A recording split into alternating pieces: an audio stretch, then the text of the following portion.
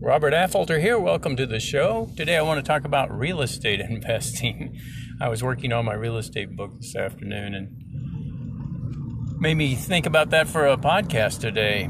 What I wanted to do is change the title of the book. The title wasn't truly descriptive of what it's about or what the whole idea was.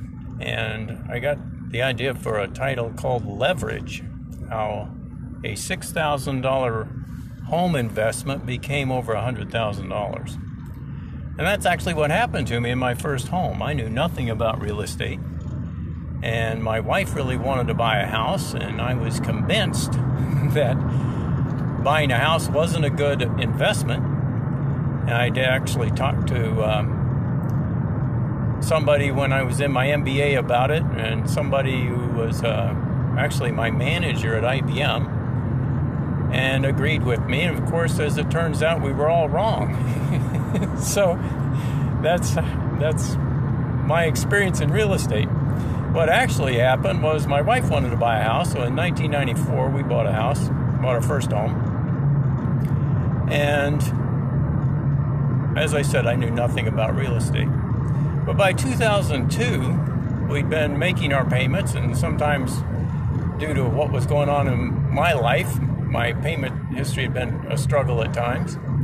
And anyway, we'd made our payments and still owned a house, and I got into real estate. I completed the coursework online to become a real estate agent, and I was simply amazed at how ignorant I was of real estate. And in fact, I was so amazed that I thought, well, I wanted to create a course or a book, write a book, to tell others what I just discovered. And what I figured was, I knew some people had figured it out. I'd met people who had figured it out. Some of my friends had figured it out, and they were making money in real estate. But I figured if I didn't know it, there's probably a lot of other people that didn't know it either. So what I did was I wrote a book, and in it, I just simplified what I learned in the real estate course. And then what I also did was I systematized the process of analyzing a home to determine whether you can make money at it or not. And it's a little bit like doing a flip, only you don't have to do a flip. Now, a flip is when you buy a home, you improve it, and then you sell it for a profit. And that's what we mean when we're talking about doing a flip. But what I did was we just bought a home and we improved on it, and then we sold it. And we sold it because we wanted to sell a house and move into a different house. And we've done that now just a couple of times, but each time we make money. And compare that to, for example, my neighbor who just sold his home for less than what he owed on it. Now, is that just luck, or can you actually do something and improve your odds? And if you think about life as being the system where you're just trying to improve your odds of winning, which is basically what life's all about, then our education system, whatever it is, whatever education program you put into your brain, when you play that program, what you're trying to do is improve your odds. Improve your odds for success. So what we did with my real estate book is I looked at real estate as an investment, systematized it, and said, okay, how do we look at a house as an investment? What do we do? What can we do to this house to make it worth more money? And then will we sell it, or will we rent it out, or what are we going to do with it? Or are we just going to live in it? That's been, my wife and I have had the approach, we're just going to live in it. And then if we decide to, we can sell it and move into a different house.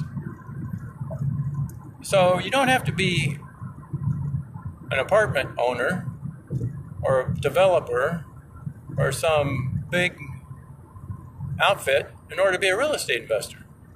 If you buy your personal real estate, your personal residence, you are a real estate investor. The question is, how good are you at it? So if you buy a house and you do things to it which are going to make it more valuable to others, not just to you, but to others, you're going to be able to sell that house for more money than you paid for it. And if you look at the business side of it properly, you also want to sell it for more than you paid for it, plus what you paid for the improvements.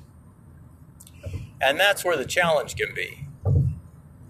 back when I got into real estate, we were taught that, or at least I've read somewhere, that oftentimes real estate improvement, you'll only get a certain percentage of what it costs you to improve it. For example, if you spent $30,000 on a kitchen, maybe you'd only get 80% of that back.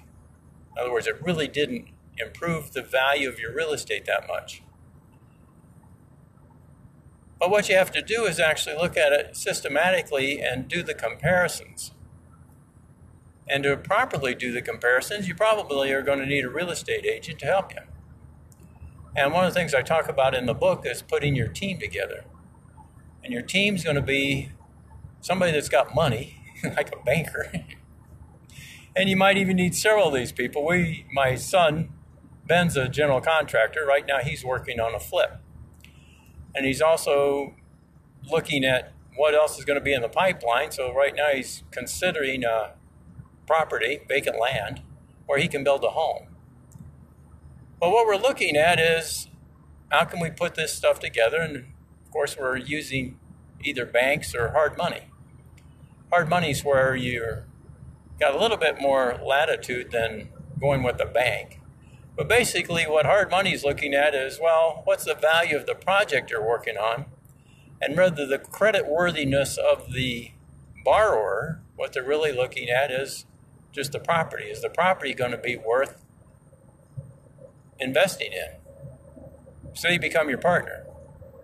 And they're kind of an expensive partner. But if you're really able to make money at it, then it's just an expense that you have to take so that you can make money. And that's what business is about. You're looking for expenses that you can cover and make even more money because you did it. So that's the hard money, and you need somebody like that if you're going to be flipping houses or doing something when you're going to turn things over. In other words, you can't use hard money if you're going to live in the house. They're looking for something where they're going to get their money back right away. So you also need a different kind of lender if you're just going to live in your house. And of course, that's where banks and mortgage brokers and others come in. And they're a lot more plentiful. So part of your team is your banker. Part of your team is your real estate agent. And if you're going to use a real estate agent to help you find properties and evaluate properties, make sure you use them when you go to buy or sell. That's how they get paid. So unless you're actually going to pay your real estate agent to give you a list or to do some kind of evaluation for you, remember that the only time they get paid is when you buy or sell something. I had somebody that she couldn't make decisions about real estate. So she'd look at a lot of properties, but she never bought anything. And then she couldn't understand why her realtor wouldn't return her call anymore. Well, you're just a time waste. You're a time suck. If you're not really going to buy something, if you're just looking at stuff all the time, you're really not going to buy anything. You're just a time suck. Or if you use your realtor and you look at a whole bunch of properties and you kind of get a lay of the land and then you go make an offer and don't use your realtor, trying to save the commission, your realtor never got paid. There's no fair exchange there. So really think about how you're using your team. Now, another part of your team, if you're going to be fixing your house, will be a general contractor. Either general contractor or handyman, handywoman kind of person, who can do a good job of doing the repairs for you. And some of this you might be able to do on your own. I've done some on my own, but I'll tell you, it sure looks a lot better. I've been in houses where obviously the people did the work themselves and it really wasn't worth that much more because of sloppy work. And like I just was saying, I've done it myself and it didn't look nearly as good as when my son does it or you hire some other professional to do it.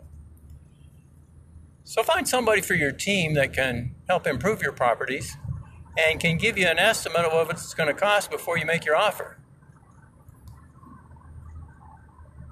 That way you can make your offer, make sure you know you're going to have enough money to actually make the improvements. And with the right real estate agent, you might actually have some of the improvements included in your offer. That was really popular a couple decades ago. when real estate made the crash, it became a little more difficult to do. You'll just have to talk with your agent, see what can be included in the price and what you'll have to finance outside the deal. But the other thing to realize is that there's such a thing as rehab loans. For instance, the house my son bought, he bought with a rehab loan, so he put in, I think it was $320,000, something like that, into the house. And that was the initial purchase price. And then he put in another, I don't remember, 100 or 200,000 into it to get it fixed up the way he wanted it. And of course, it paid off for him. I think the last appraisal he had on it was $1.2 million. So in 10 years, he's added $500,000 to his, maybe, well, more than that, maybe close to $700,000 to his net worth because he made that type of an investment. So think about that as you're working along here, thinking about how you're going to get ahead in life, that your house is probably your best real estate investment. And one of the few ways, in fact, the only way I'm aware of, where you can control $100,000 for just an interest payment of, right now, if you can get interest at 4%, a lot of people can get interest under 4% for a home. If you got an interest rate of 4%, that means for $4,000, you're controlling $100,000. So if that $100,000 can go up by, let's say 8%, that's $8,000 in a year. And if you only spent $4,000 to get $8,000, you're, do the math, making $4,000. And you do that over a few years and you're doing pretty well. And 10% on a home over an average of a 10-year, I've heard that homes on average double in price over 10 years, and I found that to be approximately true. So think about that when you're investing. Consider your home, consider your personal residence. You'll find, as I mentioned in the book, as I talk about in the book, you know more about real estate than probably any other investment going. And yet people will try to do cryptocurrency and they'll try to play the stock market and bonds and do all these things that they know nothing about, rather than just investing in their home and improving it and actually having a nice place to live at the same time. All right, something for you to think about. This is Robert Affolter signing off. Thanks for listening.